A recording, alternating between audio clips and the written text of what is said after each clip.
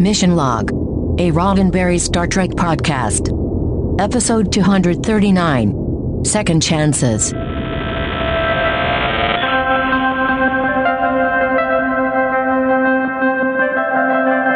Welcome into Mission Log, a Roddenberry Star Trek podcast. I'm John Champion. And I'm Ken Ray. Each week on Mission Log, we watch an episode of Star Trek, taking it apart for messages, morals, and meanings, and seeing whether the episode holds up today.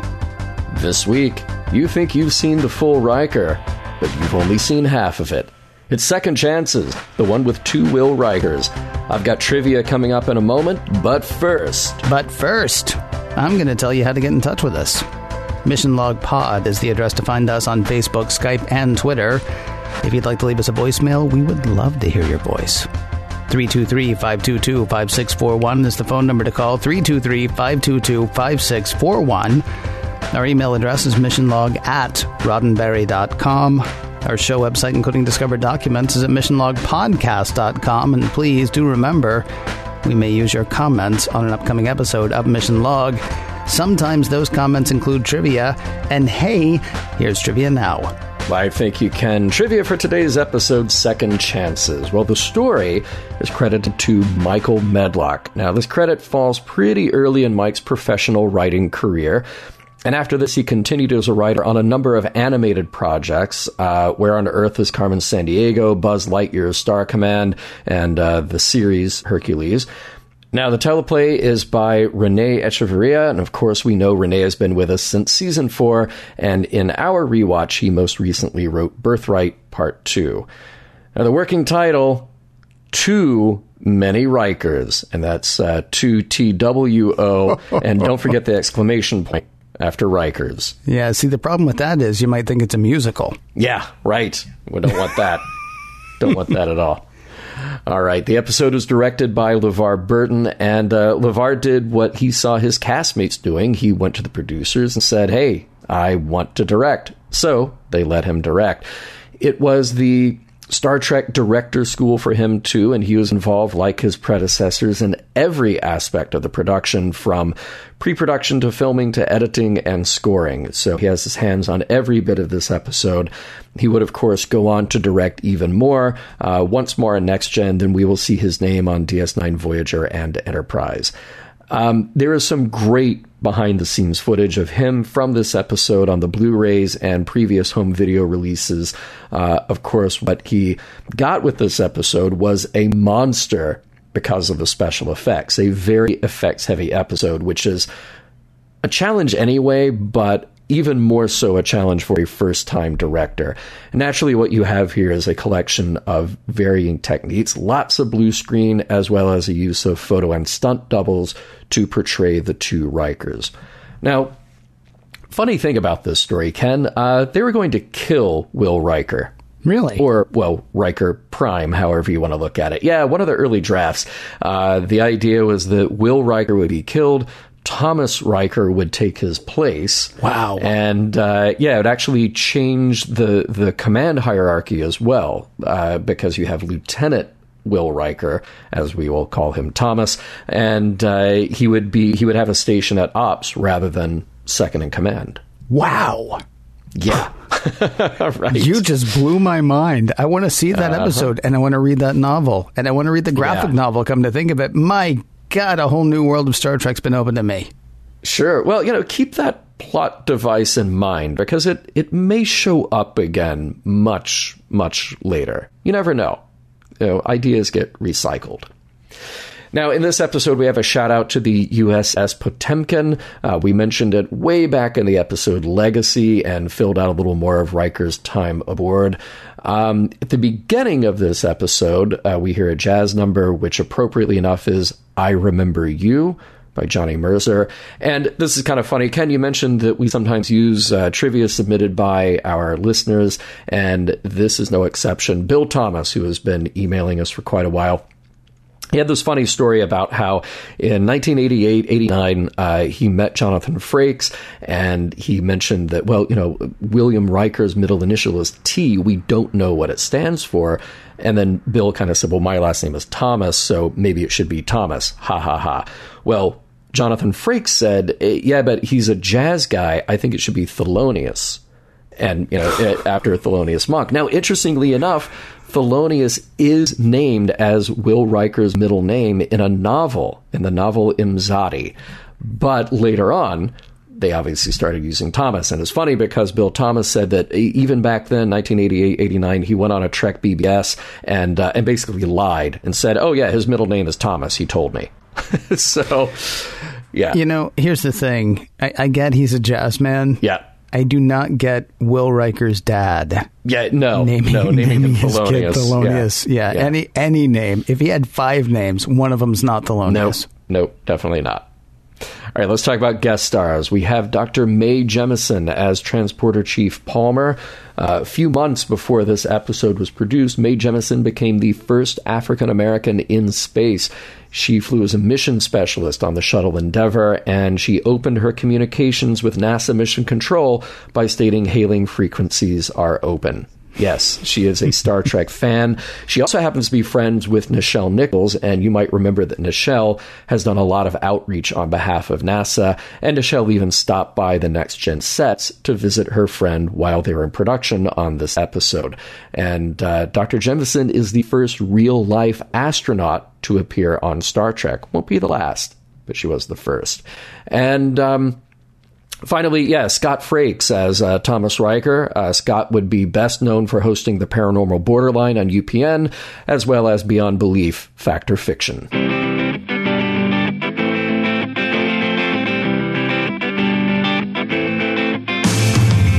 Fun fact, though they look a lot alike, Scott Frakes and Jonathan Frakes are not twins. In fact, they are not even related.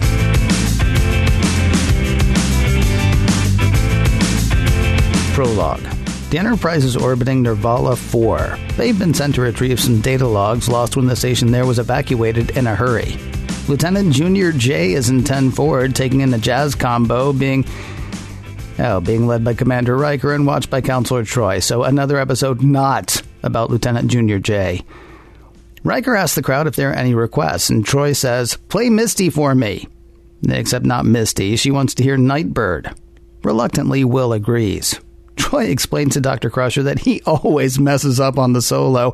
He hasn't gotten through it in 10 years, and she's sort of making him do that in public. Or she would have had Riker not been called to the bridge. The Nervala 4 thing is weird.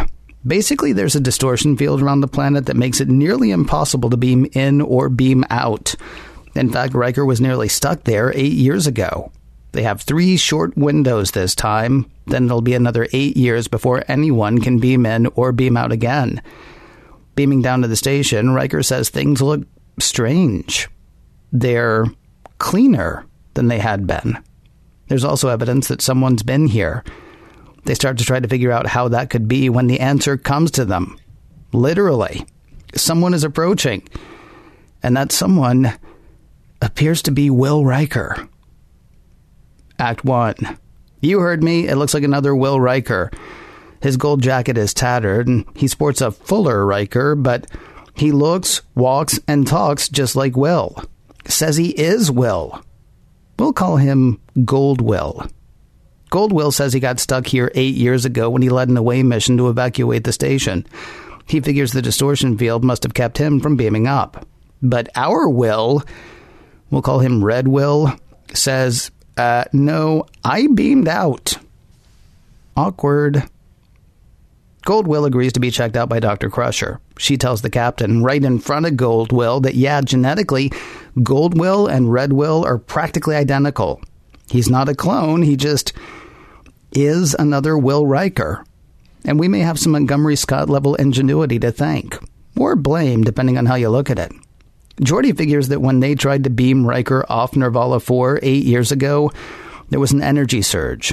Afraid they were going to lose Riker's pattern, the transporter chief boosted the signal, creating 2 transporter beams. Turned out that was unnecessary. Riker made it back to his ship, no problem. The second beam was shut down, but somehow reflected back to the planet's surface, making a second Riker. And he is a second Riker. There's no which one is the real one. They're the same guy, separated by a transporter malfunction and 8 very different years. Picard says they'll need to make Goldwill comfortable until they can figure out what to do with him. In the meantime, Redwill says they still need to retrieve the science logs from Nervala 4. The computers down there are totally messed up. He probably did it. Other he. Picard wonders if Goldwill can help them fix what he broke, though the idea of sending him back to Nervala 4 concerns Crusher. Troi says she'll talk to Goldwill, which seems to concern Redwill. And it doesn't take us long to see why. When Troi shows up at Goldwill's quarters, well, let's just say he's affectionate. Really affectionate. Act 2. We need to talk, says Troi to Goldwill. Recapping their last rendezvous, she and he were supposed to meet on Risa 6 weeks after he started on the Potemkin. But they never did. Not Goldwill, obviously, but not Redwill either. Redwill got a promotion right after the evacuation of Nervala 4 because he did such a good job there. Awkward. Anyway, Redwill made his career a priority, and now she and he are friends. Good friends, but just friends. This bums Goldwill out. Sometimes the only way he stayed sane over his 8 years alone was holding on to the thought that he might one day see her again. Yeah, anyway, the captain wanted me to ask you if you could help fix the computer on Nervala 4. Goldwill says he'll do it, and also he's still in love with Deanna. There is awkward everywhere in this episode. The next morning, Redwill, Worf, and an away team are waiting to beam down to Nervala 4. The window opens in less than a minute, and where is Goldwill? Apparently they were all supposed to be waiting for the window to open together. Worf and Redwill both dress Goldwill down, then it's down to Nervala 4. The 6 away team members pair off, Riker and Riker, Worf and Data, and the 2 nameless crew members who may as well not be there.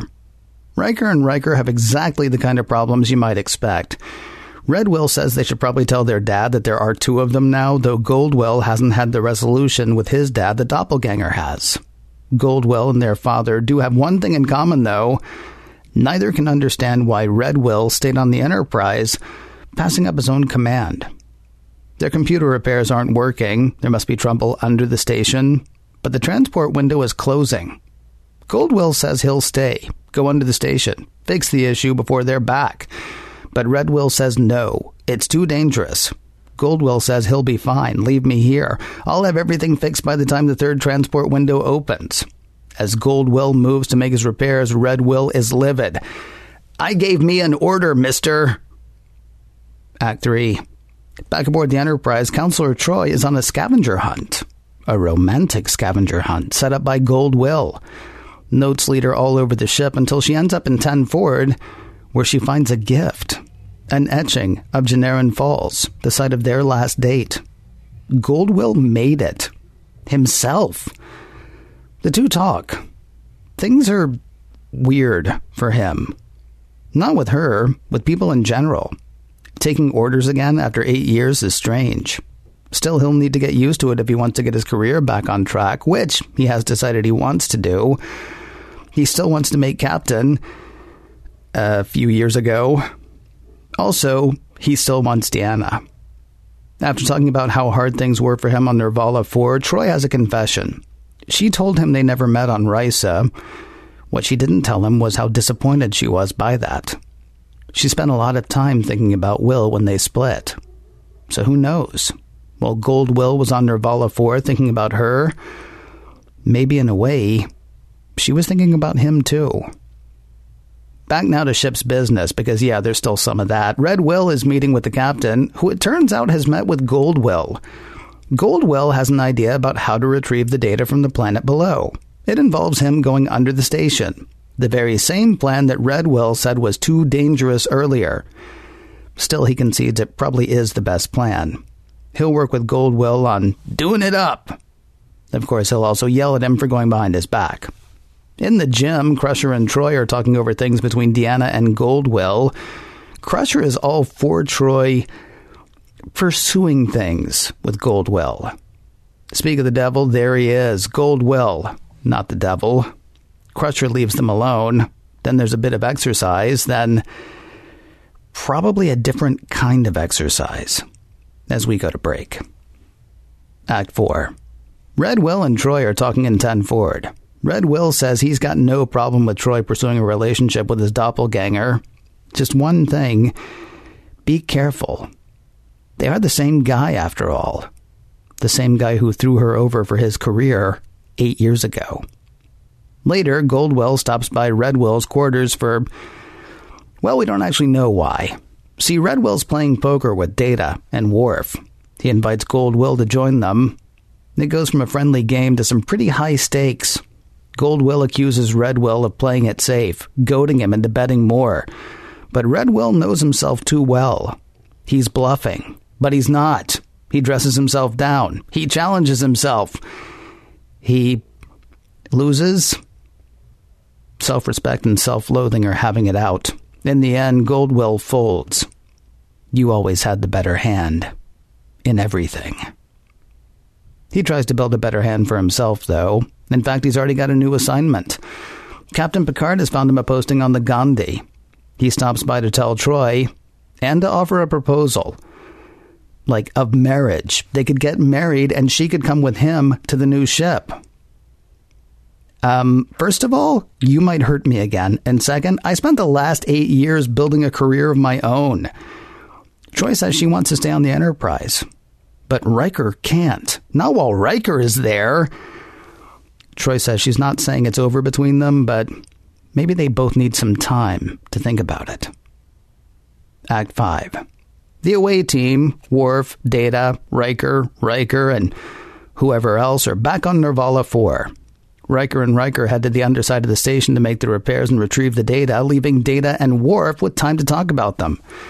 Data figures the Rikers don't get along because the existence of one deflates the uniqueness of the other. Worf thinks it could be that seeing each other just brings up things they don't like about themselves. Beneath the station, the Rikers are spiky with each other. Then they hit trouble. A leak of some sort. Goldwill thinks they need to abandon the mission, though Red Will fixes the leak, then gives his doppelganger grief for giving up so easily. They continue when, near tragedy, the bridge the two are on collapses. Well, the bridge Goldwill is on collapses, Red Will having just made it across. Goldwill tells his twin to let go, though Red Will won't do it. With a bit of struggle, he eventually saves himself. With the data retrieved, it's time for everyone to say goodbye. Goldwill is headed for the Gandhi, and Deanna won't be going with him. She's just not ready to give up her life on the Enterprise. Not yet. Red Will stops by with a gift for his doppelganger. He gives Goldwill, who's decided to take their middle name, Thomas, their trombone. And with that, Thomas kisses Deanna goodbye, tells Will to take care of her. Then he heads for the Gandhi, as we head for the end. Man, once again, I so look forward to the 24th century that I may not be able to call up, like The Who or the Beatles, but all the smooth jazz I can handle. That is... Yeah, you actually mentioned in the trivia, which I'm kind of bummed because I was going to bring up the fact, I love the fact that they're playing I Remember You. Mm-hmm. But who do you suppose that's for exactly? Because they don't remember Goldriker because they don't know he's there. By the way, it would have been convenient if he had gone by Thomas at the beginning of the show. I know, right? Yeah, so much would have been nice. Yeah. But I mean, who are they saying they remember? Is she remembering him? Also, what is up with her trying to embarrass him? I know. Hey, right? Anybody got any requests? Yeah, play that thing you suck at. Oh, okay. Yeah. Thank you, I guess. Yeah. In public with your band of aliens who we've never met before. Mm-hmm. Exactly. And Lieutenant Junior J is right in the front row. He is right seriously going to blow things with her. Yeah. Terrible. By the way, so you use Goldriker as code so we understand who's who. But remember, there's another Star Trek code, and that is that if someone's hair is messed up, then something is really wrong. Bedhead Riker and regular Riker? Yeah. Yep. Well, I actually thought about going with full Riker and fuller Riker because Gold Riker, a.k.a. Thomas, a.k.a. the other one, had a little bit more beard. Oh, he did. Just a little bit. Yeah, over his cheeks. Because yes, he could actually shave somewhat. Yeah. And he could keep his hair cut, but there's no point in going with the Tony Stark.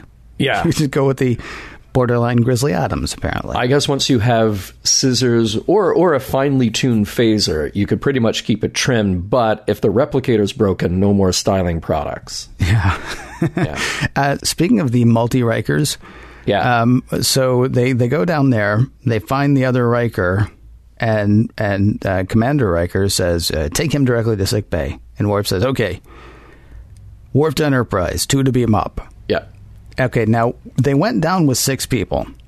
Yes. There's now a 7th person, and so I kind of wanted to, so Worf to Enterprise, 2 to beam up. I kind of wanted the transporter chief to be like, could you be more specific? Yeah. And then Worf would say, me and Riker. Yeah. And, I'm sorry, could you be a tiny bit more specific even? Not that Riker. Yeah, it's the other Riker. Not that Riker. Just grab a Riker. Doesn't matter because they're the same. Yeah. They are interchangeable practically. Exactly. Hey, this was cool. Beverly can tell if someone is a clone or not with a tricorder. The Klingons really should have had this technology. That would have been helpful if Worf knew how that worked. Could have saved us a lot of time. Yeah. Oh, did you notice how Riker says to Riker that it's been a long time since he had to punch a clock? Mm-hmm. And I thought that was so cool that Will is using this outdated lingo that is, outdated as of the middle of the 20th century. I thought that was really cool. Guess it's been a long time since you had to swipe an ID badge. Right. Yeah. Right. Yeah, something like that. Actually, what it reminded me of, and I mentioned it in the recap, actually, apparently they were all supposed to be standing there waiting together for the window to open. Yes. It's kind of like when they knew they're going to be beaming somebody back to sick bay, and so there are always 5 people standing around sick bay waiting for other people to materialize. Right. The Money Pit, the movie The Money Pit. Mm-hmm. There's some funny stuff in The Money Pit, although I can't quote much of it. Yep. But one of my favorite things was always the Shelley Long character is on her way to rehearsal, and rehearsal's about to start. And her friend there says, oh my goodness, you were almost late. And she says, yes, we have a word for that, or we have a term for that in this country. It's called on time. Yeah. Nice. Yeah. Yeah, which Thomas was like right there. Yeah. And they're like, also, there was one other thing in that scene that I wondered about. Worf is really yelling at Riker. Oh, yeah. Yeah. It must feel good. Mm-hmm. It must be good to be able to just do that. Like, oh, he's a subordinate. I can totally treat him like I've always wanted to. Yeah. Well, and Riker totally understands yelling at a subordinate because then Riker gets to yell at Riker, and that's just great. And in fact, it's just a moment that I really like. I don't know why, but it's right at the end of Act 2, and obviously watching the show, we always anticipate the end of an act because the music will swell, then something dramatic happens, but there's something about the moment where Riker says to Riker, I gave you an order. And then you kind of pause on the 2 Rikers with Will having his hand on Thomas's shoulder, and it's dramatic. Yeah. But it's also just, we're going to sit here for a moment and think about how cool this special effect is. Like old Biff handing young Biff the almanac of sports history. It's just like we're going to dwell on that moment for a moment because we can. I really wish the effect was a tiny bit cooler, though. And it's hard it's pretty good. It's not bad. I can't really fault them for it because 4 or 5 years later, when Star Wars: The Abomination came out, mm-hmm. and Jar Jar is kind of there, but nobody's really looking right at him. Now, maybe they're just embarrassed for him, and so they can't really look right at him. Yeah, but I always sensed that they were really supposed to be looking right at him, and yet it never quite worked out. Mm-hmm. Red Riker, Red Will, that's probably why I did that. Red Will is looking directly at Gold Will, but Gold Will is kind of looking over Red Will's shoulder, just a tiny bit. Yeah, a little bit. Yeah. It's a tough thing to nail, though. They've been trying that since the Patty Duke show. Yeah. Right. All the way up through all the CGI Star Wars movies. Yeah. It's a tough thing to nail. I like that Deanna is insistent that she and Will are just friends, which again seems totally right, except for all the times that they've seemed to be a little more intimate than just friends. I don't know what it is, but I've got a good feeling about these two. I I really do. How do you feel about these three, though? Yeah, well, that's, can't talk about that on the air. Yeah, can't go there. Yeah. Nope. But Deanna / Marina is wonderful in this. The emotion to her speech to Thomas while they're in 10 Forward, it's really lovely. You can really feel the heartbreak. And she has a lot to do in this episode, even if she isn't the star of it. You know, I talked about how Worf had so many layers and so many moments in the last episode that, it's rare to get that much out of somebody in 48 minutes. And this is not a Deanna episode, but for all the episodes we've had of her just feeling something and then going away and then feeling something and going away, this is really nice to flesh that out. It's really nice. So that is a great scene, you're right, but there's another fantastic scene when he comes to her and says that he's going to go serve on the Gandhi. Yeah. It's understated. She doesn't cry. She doesn't, yell. But yeah, you can feel all the potential heartbreak there. Right. Yeah. Really well done. Yeah. I feel like, we were so close to another Deanna and Beverly aerobics scene, which we were spared. Dodge that bullet. Yeah. Yeah. Very good. And, let's see that scene under the computer core. I like how Thomas is even more passive aggressive than Will. He's had a good 8 years by himself. What is he going to work on? Like, I'm going to be really passive aggressive. That'll be my thing. That's how we'll tell the two apart. You got to figure he's been talking to himself for 8 years. Yeah, right? So, I mean, he's used to this. Like, what are you going to do now, genius? Well, I'll tell you what I'm going to do, genius. I'm going to go over here and do this thing. And then now there's another one standing there. He's like, all right, you tell me what to do then, genius. Right. And it's like, okay, you're really kind of, you need to get out. Yeah. Oh, actually, you need to get out. Right. Okay, my bad. I'm sorry. Yes. Yeah. Too soon? Yeah. Let's see. I really like the callback to Riker's dad from the Icarus Factor. That was it was good that we had some acknowledgement of Riker's daddy issues. And I have a question here at the end of the episode. So did Will give Thomas his real trombone, or did he just replicate one? Because I think that would only be fitting.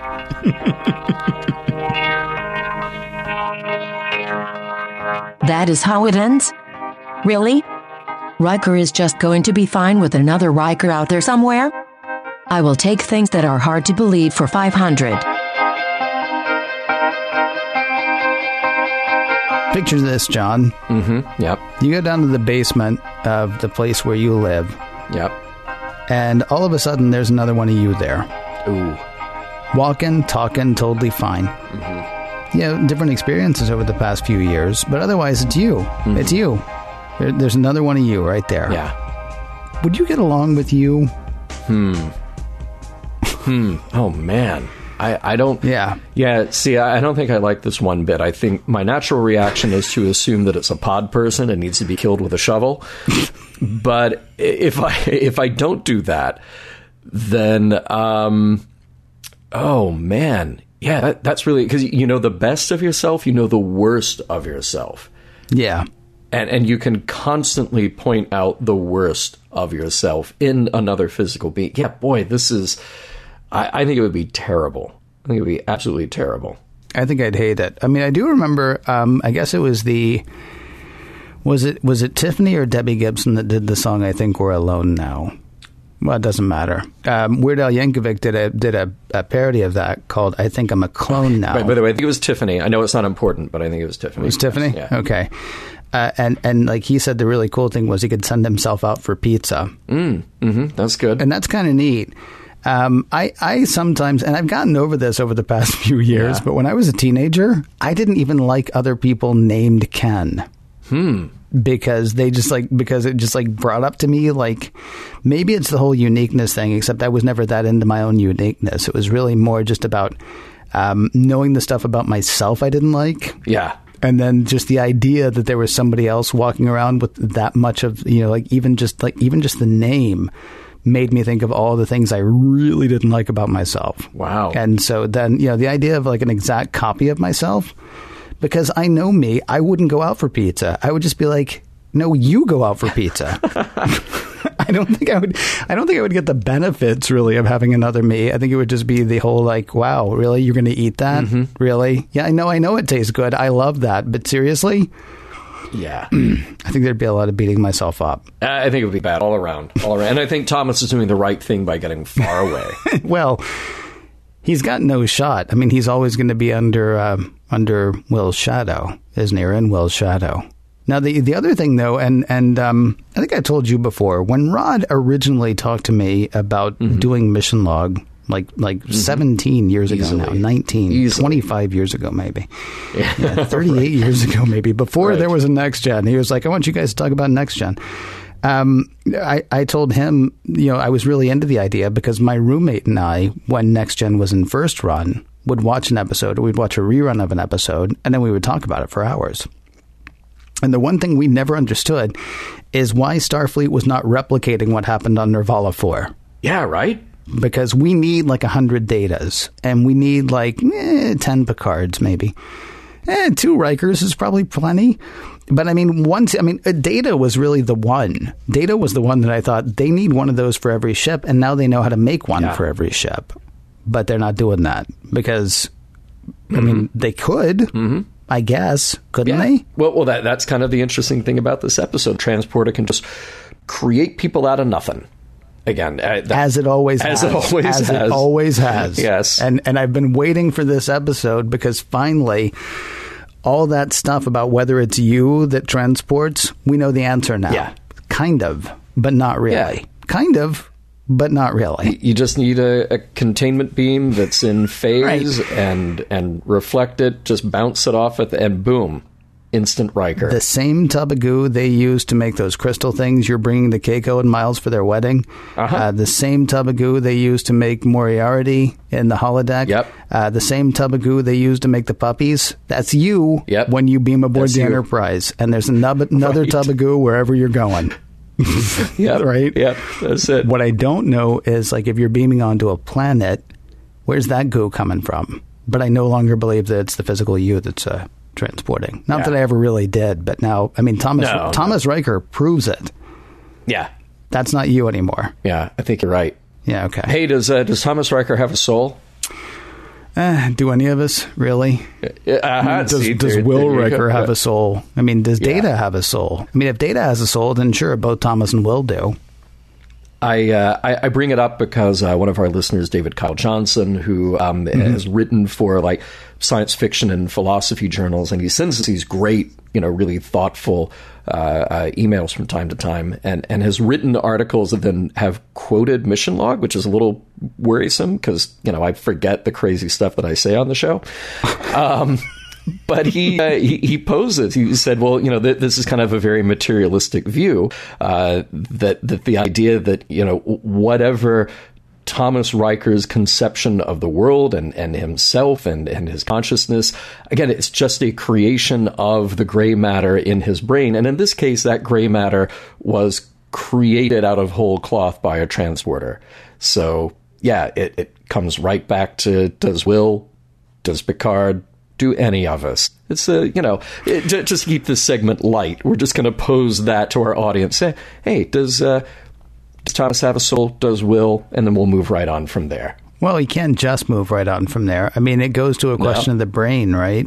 I used to argue years ago with a couple of people in particular.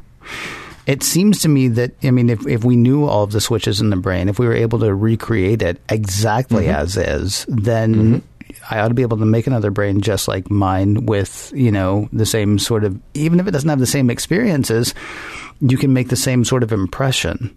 Basically, it's like making a mold, but it's a mold that's so finite that it will remember, that time I killed a butterfly when I was 5 and what a difference that made seriously, honestly, in the rest of my life.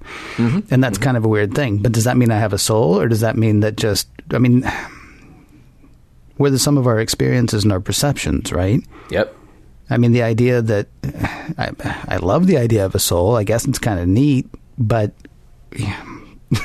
Well, we've talked about this before, and I fall into the argument that, the consciousness is the job of the brain, just like how the job of the stomach is to digest food, the job of the brain is to create consciousness for that person that is carrying that brain around in their, skull or wherever they might carry it. Glad we got that settled. Yeah, totally done. Totally done. That won't come back at all ever again as a topic of conversation. How do we feel about Next Gen doing a sci-fi story, very much a sci-fi story, but really being a character drama and particularly a bit of a soap opera with Deanna's storyline here? I ask that because, we've talked about the change in course of Star Trek and how we've had many of the better episodes recently that were about character moments. Inner Light is a sci-fi concept, but it's really this personal story of discovery for Picard. So I'm just curious how this one kind of sits with you, being a sci-fi story, but to me, it's really all about the personal drama here. It's a bit of a soap opera. That's so interesting because I did not see it that way at all. Really? I mean, there is a bit of personal drama here, but I mean, look at the way I started this discussion, asking you how you would feel about another you. I mean, to me, this did not feel to me like that soap opera. This felt to me this felt to me honestly like another telling of Tapestry. Yeah, in a way. Yeah, like Picard has to theoretically, or chooses to theoretically, well, actually he's goaded by Q into theoretically wondering how his life could have been different, right? I mean, and you and I talked on that episode about what a slippery slope that is, to begin to think about all the different things, in your life that could have been different, and would you change them, or would you want to change them, and all that stuff. And we get that again. There's a bit of the enemy within as well, except there's not going to be any joining of these two in the end. I mean, in the end, they are two separate beings. But you could argue that you and past you are also two separate beings. Sure. Because, I mean, really, that's what you're looking at here. You're not looking at two guys, that are, I mean, like Picard says, it's almost like finding your own twin. Well, maybe, except a twin is going to have separate experiences throughout life, right? Yeah. Or twins are going to have separate experiences throughout life. And you can argue that Thomas and Will have had separate experiences, but Thomas's experience has been stunted. Thomas is he is literally where Will was 8 years ago. And this forces Will to consider the path not taken, or the paths not taken, and to consider whether he would do the same thing again. And so, I mean, yeah, you can just look at this as soap opera, romance, character drama, as you say.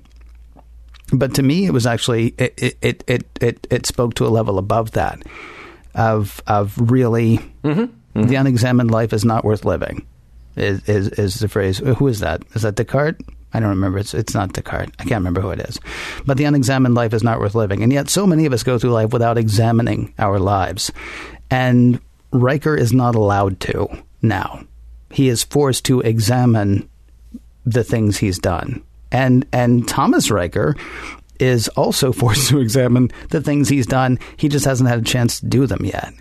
Right? I mean, this seemed very much to me to be about, well, like I say, it's another telling of Tapestry, which I don't think we faulted that episode for just being a character drama because, I mean, there's the whole question of regret. There's the whole question of the decisions you made, and would you make those decisions again? No, and I don't... And, love lost and all that. Yeah, and I don't think it's one or the other. I think that, to me, honestly, that idea of, yes, the unexamined life and confronting your own decisions, I think that's all clearly manufactured by the sci-fi element of the story. I think the story is improved by the idea that we have a kind of a soap opera-ish through line here. It's sort of in the way that Picard had to confront his own choices about who he was with when he was in the academy, and he actually took the opportunity to have this romance and see how that plays out. I think that kind of enhances and improves that story. It makes it so personal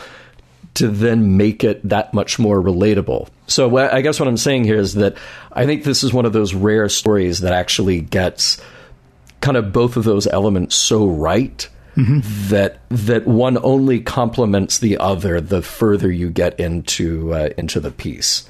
Let me ask you what this episode reveals about Riker. I mean, because I'm picking up some deep-seated self-loathing, maybe.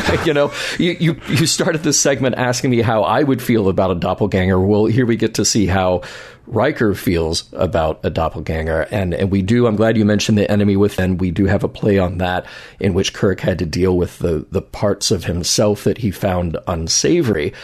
But what's interesting, Will, and it's going to use, rather than red and gold, we'll just say Will and Thomas. Well, because he finally named himself something other than Will, didn't he? Well, exactly. Yeah.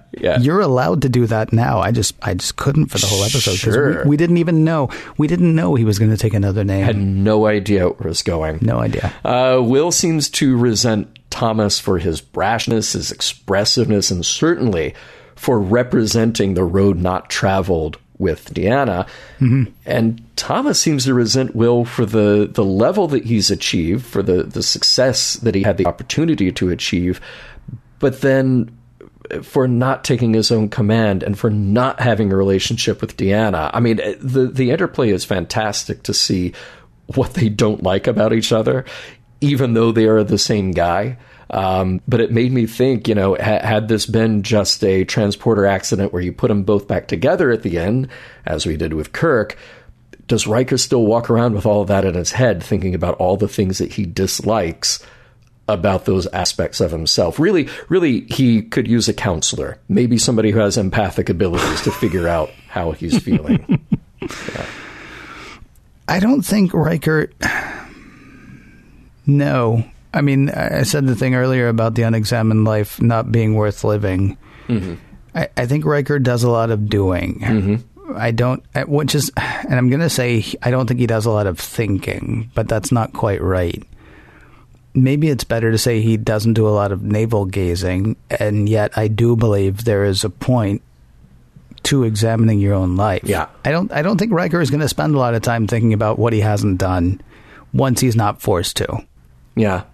I mean, if he ever does something completely stupid and ends up being busted down a couple of grades, or, losing somebody that he actually cares about, something along those lines, then he might do that kind of examination. Honestly, everything is working out for Riker exactly the way he wants it to, including the fact that he is not in command. He always thought he wanted to be in command, but now he realizes that his place on the Enterprise is absolutely the best place for him. I don't think it's just that next week we're going to forget what happened this week, because so often we forget what happened this week. Oh, yeah. I think it really is that I think Will is going to be very happy to be shut of Thomas, because now he can go back to being Riker. He doesn't have to worry about is he Will or is he Thomas. He doesn't have to worry about what he did 8 years ago. He can go back to being, he's number one.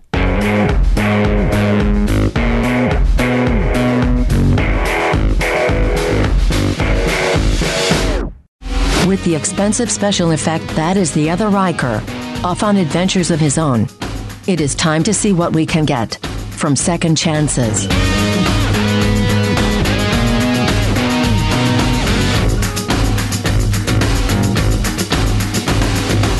Well, this is not Best of Both Worlds big. This is not Measure of a Man big. But this is a big episode. I have honestly, since we started doing Next Gen over 2 years ago, I've been looking forward to meeting Thomas Riker again. So maybe I'm going to blow it and say I was actually very excited to get to this episode, but I want to ask you, John, because we come to that part of the show where we ask each other about the messages, morals, and meanings, or the meanings, morals, and messages of the episode that we're looking into, and whether the episode actually holds up. Hey, you get a second chance to read your first impression here, John. Second chances. Does this episode hold up as far as you're concerned? Yeah, I mean, well, we talked about the effects earlier and how, they may or may not hold up. I think in general the effects are very good. And certainly LeVar Burton did a very good job of directing. I think that he got out of his actors more than we've seen or at least given them the opportunity to present before. That's why I was so happy to see those good scenes with Deanna. And like I said, it was those soap opera-ish elements that I think elevated the science fiction of the story and Riker's journey in the story. Of course, the big similarity here is to Enemy Within. We mentioned that in the last segment, but even more so, I totally agree with you that this is very complementary to Tapestry. It is eminently relatable as a story, with Riker and Deanna having to examine the roads not taken, the decisions made one way or the other, and then having to ask themselves if they can change the paths they're on, if they should change the paths they're on, and forge a new future. It's kind of, Tapestry, we talked about that being a riff on A Christmas Carol. And the happiest part of A Christmas Carol is the message at the end that says the future's not written, that you can do whatever you want to do, you can be whatever person you want to be. And I don't think we saw a huge change in Riker Prime here, in Will. It was a nice gesture for him to give the trombone to Thomas. If he actually did. Yeah, whether that was a real trombone or not. Yeah. Right. But there's something about this episode that even after all the drama and the conflict between Will and Thomas and simply the solving the science fiction problem of the episode, there's something about all of this that in the end is just the personal drama. And I like how what we see is Will and Deanna at the very end of the episode, the coda of the episode, just sort of like giving each other a new look after all that they've been through in the last 48 minutes. There's something really hopeful and thoughtful in this episode that I think makes it work really well. And not just as a slice of Star Trek, not just as a slice of science fiction, but as a slice of human drama. That's really where Star Trek is at its best. So how about you? Yeah, I mean, I would say as a production, it works great. Yes. I mean, I know I joked about whether or not they were looking right at each other. Yeah, right. In that one scene. And I think it's only because that one scene is supposed to be so dramatic that it's so glaring that that's the case. But you're talking about not even 10 seconds of screen time.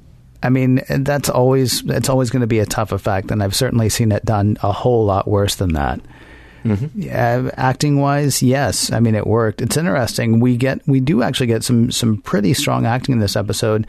Patrick Stewart's barely in it. I mean, that's who we're used to, like, really showing up, right? Yeah. There's a cute little comedy moment when Data asks Worf, like, so if there was like a double at you, what do you think? And Worf's like, I'm not easy to get along with.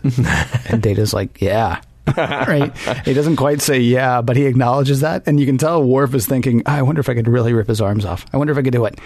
It's a cute moment. Quite possibly the goofiest moment is the one that featured Geordi. I guess there were two that featured Geordi, but the one where somebody has left something on the warp core. Yeah, right. And Geordi didn't notice that. Now, I'll grant you, he's blind, but he does have a visor. And it just seems kind of like, I think somebody on Twitter was like, boy, he really does not run a tight ship in engineering. Yeah. But, I mean, this is tiny little nitpick stuff. I mean, the writing was good. The idea is actually, I think, a really great idea. And it opens up the possibility to bigger examination. Speaking of which, was there a message here, or were there messages here that you took away?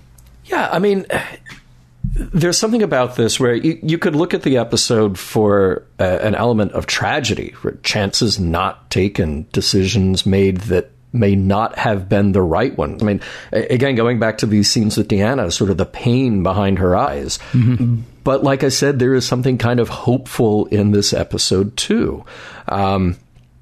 In the end, it seems that Thomas's presence kind of forced Deanna and Will to not necessarily reconsider each other, but to kind of put each other in focus.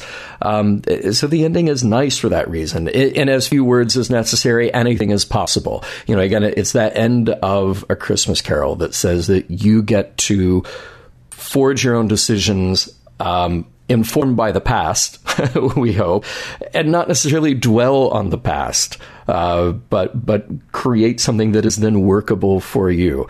It's almost like Riker and Deanna have been forcing themselves to think this is the only way that they can live. And all the insistence of, well, we're friends. We're just very good friends. We work together. There's no possibility of anything else. By Thomas showing up, all of that got shaken up. And I love that they did that. So, yeah, I think ultimately in the end of this, they got to examine their lives, their feelings, and kind of start to put some new perspective on it. And that's a valuable thing certainly for a fictional character, but certainly for us in real life, too. Mm-hmm. Did you find anything else or different? Well, I mean, there are a couple of things that I would say just sort of to add to it. We talked a couple of weeks ago or a few weeks ago about Beverly in Suspicions.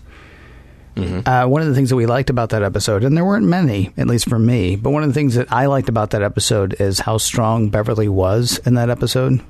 One of the things that we also talked about was the fact that it passes the Bechdel test all over the place. She's like in so many scenes with other women, not talking about a man. And this episode doesn't pass the Bechdel test for a minute, but we still get strength out of Troi in this. I like the fact that she is able to examine the choice that she made. She is able to, play with the possibility of pursuing a relationship with this guy. In the end, she is able to decide that she has spent the ensuing 8 years building her own life, and that is the life for her right now. And she's still leaving the door open to the possibility. Mm-hmm. I mean, there was a tremendous amount of hubris. I mean, Thomas Riker is Will Riker. He's like, hey, listen, I'm just a lieutenant and your ship's counselor, but I got another gig, so why don't you come with me? Right. There's a lot. Man, you got to think a lot of yourself there. Now, granted, he's in love, and he's trying to figure out, okay, well, how can we make this work? And the way he can make that work is, okay, well, I have to be someplace else because I can't be around me. Yeah. But I want her with me, too, so I'm going to offer this proposition. But I like the fact that in the end, she was like, she's able to explore all aspects of that and decide, as wonderful as it obviously is for her, and you can see that not because she's going around telling everybody it's wonderful, but because you can see it, you can see it in Marina Sirtis' acting. Mm-hmm. Mm-hmm. The fact that she's still able to find her strength and say, yeah, I love this, but it's not what I need. What I need is something else. Yeah. Then the rest of it is just the incredibly uncomfortable stuff that it does about making us examine our own lives. Yeah. Which is great. Yeah. Whether I like it or not. Yeah. Right. I mean, it's a valuable exercise to think, wow, what would I do if there was another one of me? By the way, your idea of killing myself with a shovel, I'm filing that away in case I ever do get a pod person or a clone or, there's some sort of horrible transporter accident. Mission Log is produced by Roddenberry Entertainment, executive producer Rod Roddenberry. Now, Roddenberry is up to a lot of stuff, including a podcast or three, so you can check out obviously our show, Mission Log, also Women at Warp and Priority One, all at podcast.roddenberry.com. And if you want to help support our show directly, patreon.com/missionlog is the place to do that. For more exciting Star Trek podcasts, check out Trek FM, that's trek.fm. And for the latest in Star Trek news and discussion, be sure to visit trekmovie.com. Next week, Timescaped.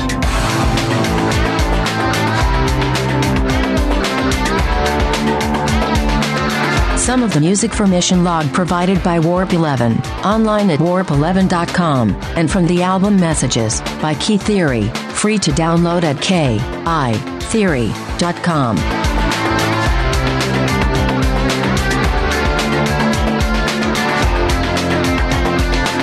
I like the idea of calling the two Rikers, Red Riker and Gold Riker.